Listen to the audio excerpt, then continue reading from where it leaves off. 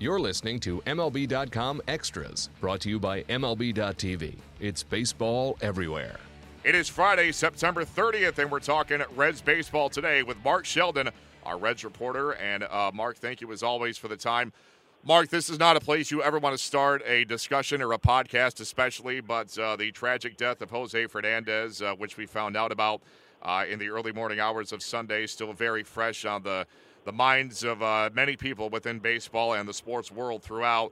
And, such a tragic loss, obviously, that goes without saying. But, Mark, from the Reds' perspective, talk about reaction to the passing of Fernandez within that clubhouse, and if any players or even coaches or managers in particular had any sort of a connection or were close in any way to Jose Fernandez, who, again, his life was tragically cut short at the age of 24. Yeah, I mean, the clubhouse was sad. It was walking in there on Sunday morning. You definitely saw people watching on television, and a couple of people struck me as somewhat connected. Anthony DeSclafani was a Marlin. He broke in with the Marlins, and actually his major league debut was to replace Fernandez in the rotation when he had to have Tommy John surgery. So he knew him, and he didn't know them really well because he was injured the whole time he was with the Marlins, but he said he spent a lot of time in and out of the clubhouse, offering encouragement, was always kind to him, and he always appreciated that. And he definitely sensed how much he loved baseball and how much the community loved him. So it was very hard for DeSclafani. You could definitely tell he was emotional about it. He's also a young guy, so it certainly hits him in that way as well. And in a different sort of way, Ted Power, the Reds bullpen coach, never met him. But he was involved in a very similar scenario in 1993. He was a member of the Cleveland Indians and was scheduled to be on a fishing trip with Steve Olin, Tim Cruz, and Bob Ojeda on a lake on their one-off day, and decided kind of at the last minute not to take the trip with those guys. He felt like it was his one-off day. He'd rather be home with his family and at their rented spring training home, so he stuck it out in Winter Haven. While the other three went out, and of course, on that horrible day, Steve Olin and Tim Cruz were killed when their boat hit a dock, and Ojeda was seriously injured, and it was a crusher, of course, for the Indians and for Cleveland and for all the families, of course. And Ted Power said his story wasn't important, but he could certainly remember that horrible day immediately. It kind of came flooding back to him, and he knows exactly what the Marlins are going through because the Indians went through it that year, and it was a really rough time for everybody.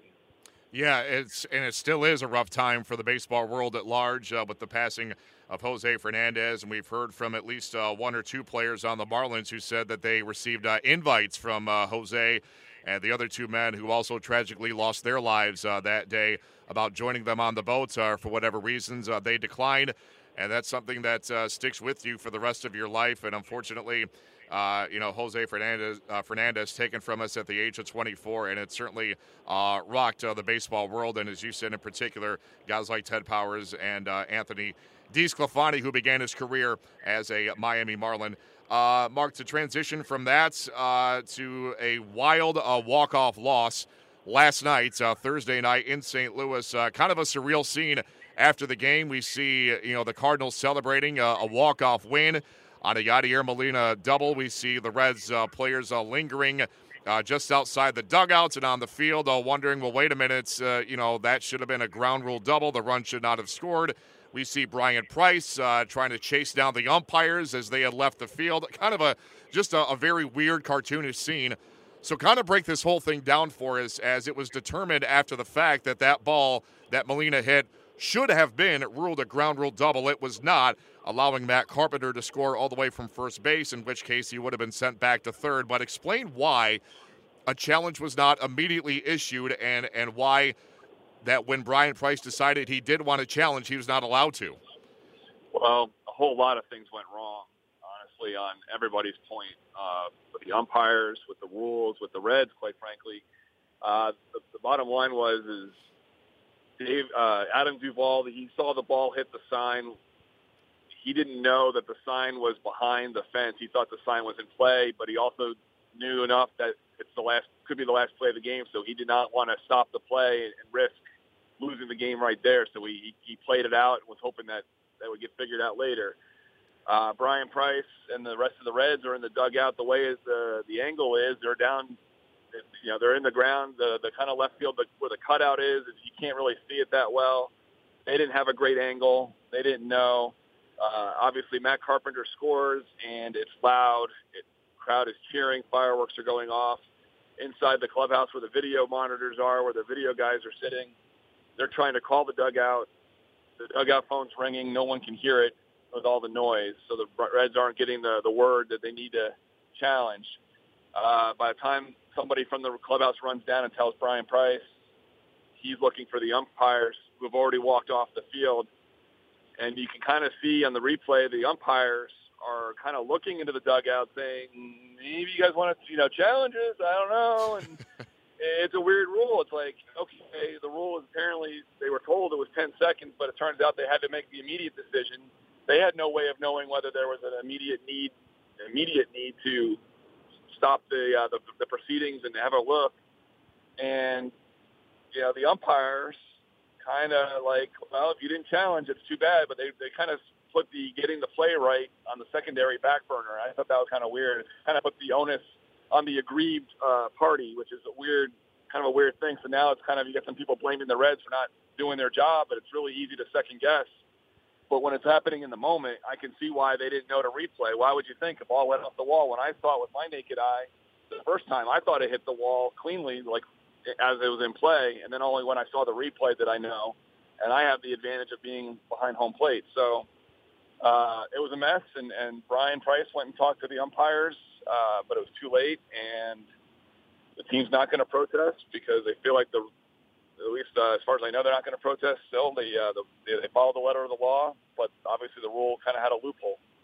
Yeah, I agree with you that the onus should not be on the, as you said, the aggrieved party, which is in this case the Reds certainly, as they're staring at a walk-off loss. I guess my question is, if there's even a shred of doubt in your mind, if you're Brian Price, if there's even just one iota of doubt that, what do I have to lose at this point? I'm going to run out there. I'm going to issue a challenge. Maybe I look completely foolish, but, hey, what's the worst that can happen? The worst that can happen is, we have a walk-off loss right now, and it's still going to be a walk-off loss. They can't get any worse. So, again, I guess that's my question. If you're Brian Price, again, what do you have to lose at that point rather than trying to sit there and determine, well, should I or shouldn't I? He didn't know, though. The point is he thought it was a run-of-the-mill ground rule double. He had no reason to think, okay, he's watching the ball as best as he can from down in a dugout under the ground looking out to left field. He has no way of thinking, well, gee, I should challenge this. But just to throw a challenge out for the sake of the challenge isn't really what's been done in baseball. No one else that I know of has done that. He had no reason to think that it wasn't a clean hit.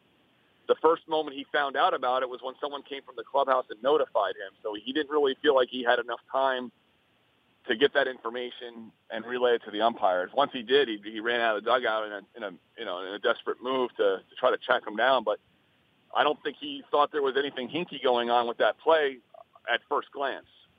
Now, Mark, going back, you mentioned Adam Duvall. Now he's the left fielder on this play, and now you might have covered this already, and I might have missed it. But as he is fielding that ball, does he immediately think this is definitely a ground rule double, or was he unsure, and that's why the play continued as it did, rather than put his hands up and say, hey, that ball's out of play? What was his first reaction when he saw the trajectory of that ball and where it ended up?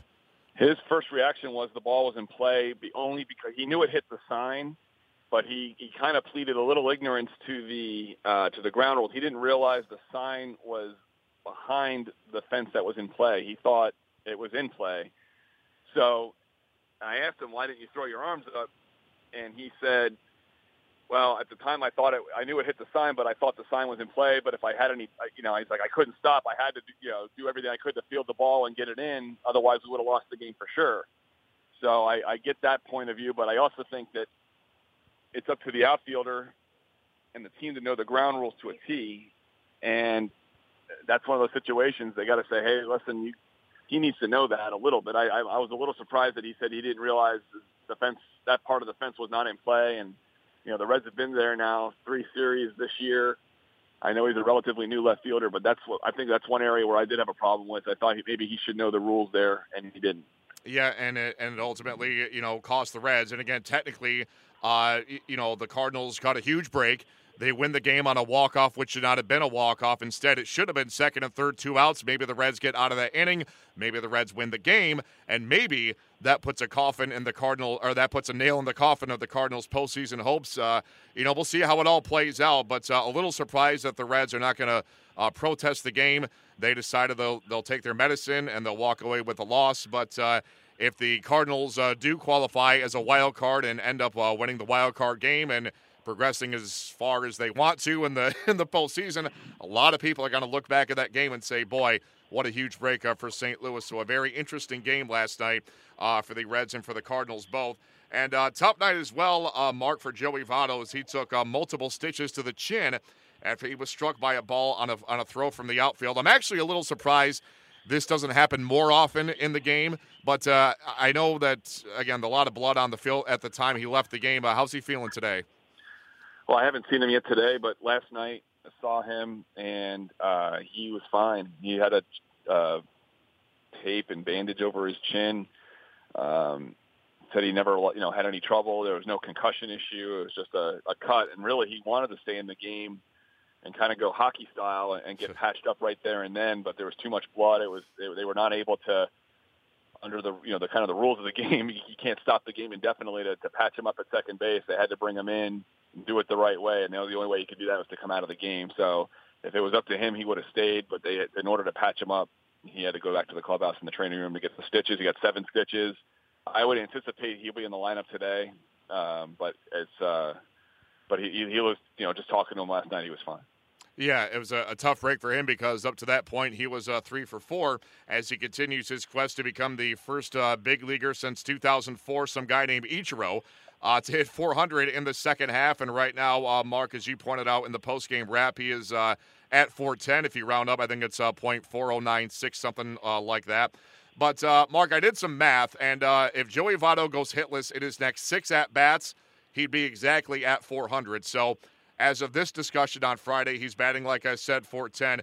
Let's assume on the final day of the season that Votto is right on the fence. He is like a percentage point or 2 above 400. What are the chances that Brian Price would say, you know what, this would be a cool thing for him to become the first big leaguer to do this in a dozen years? I'm going to sit him to preserve the 400 mark, or is this not as big of a deal to them as it is maybe to other people, not as big of a deal to Joey Votto, who is one of the more, humble professional guys in the game, as we've pointed out multiple times, and Joey would just say, you know what, either I end up above or below 400, it doesn't matter. I'm a pro. I'm going to go out there and play no matter what. How do you see this thing kind of playing out over the course of these next few games? My personal opinion is it's a nice feather in the cap if he gets it, but it really isn't that big of a deal because, if it's the batting title, maybe I'd understand. If it's a chance to win the Triple Crown, I don't know. There's different variables in there, and I just don't think this meets that threshold where you sit down just so you can say you batted 400 in the second half for the first time in 12 years. It doesn't meet that test for me. I don't, and knowing Joey Votto, I don't think he's going to say, "Hey, I'm a 401. If I bat again and I might go below it, sit me out." That just doesn't seem like his style. He's not usually one to go put himself above the team. And right now the team is pretty banged up. They're missing a few regulars right now, and I just don't see him sitting out. Yeah, I agree that he's certainly not that kind of guy that would put a personal accolade above the well-being of the team, especially when that team is as banged up as the Reds are, as you pointed out. So we expect to see Joey Votto in there for these final 3 or 4 games, and let's hope that, for what it's worth, he does eclipse the 400 mark again. Right now, he is at 410 here in the second half. The last guy to do it again, Ichiro, back in 2004. Mark, to wrap up here, the Reds wrapping up their season with 3 games at Wrigley Field against the Cubs. And of course, the Cubs have everything wrapped up and locked up and secured, home field, number 1 seed, you name it. So in light of that, what kind of lineups do you see Brian Price fielding for the last games of the regular season against the Cubs, considering who they're playing and the circumstance that they're playing against for? Well, one correction. They're actually at Great American Ballpark this weekend. Oh, I'm sorry. Finish up the season. That's okay. I don't see anything different.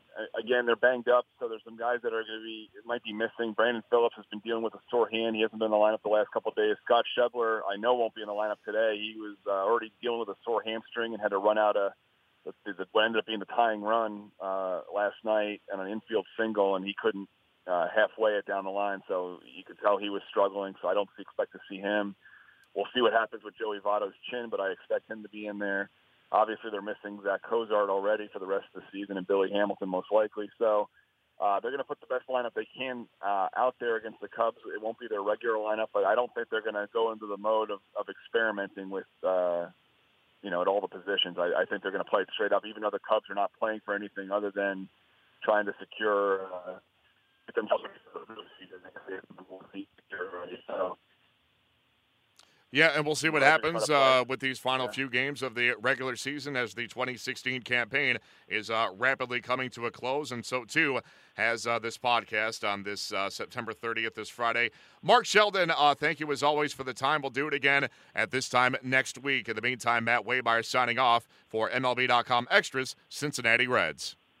MLB.tv Premium, the #1 live streaming sports service, is celebrating 13 years. Watch every out-of-market regular season game live or on demand in true HD. Real-time highlights, live look-ins, pitch tracking widget, and more. MLB.tv Premium includes a free At-Bat 15 subscription. Watch live baseball on over 400 mobile and connected devices. Watch at home, in the office, or on the go every night on every device.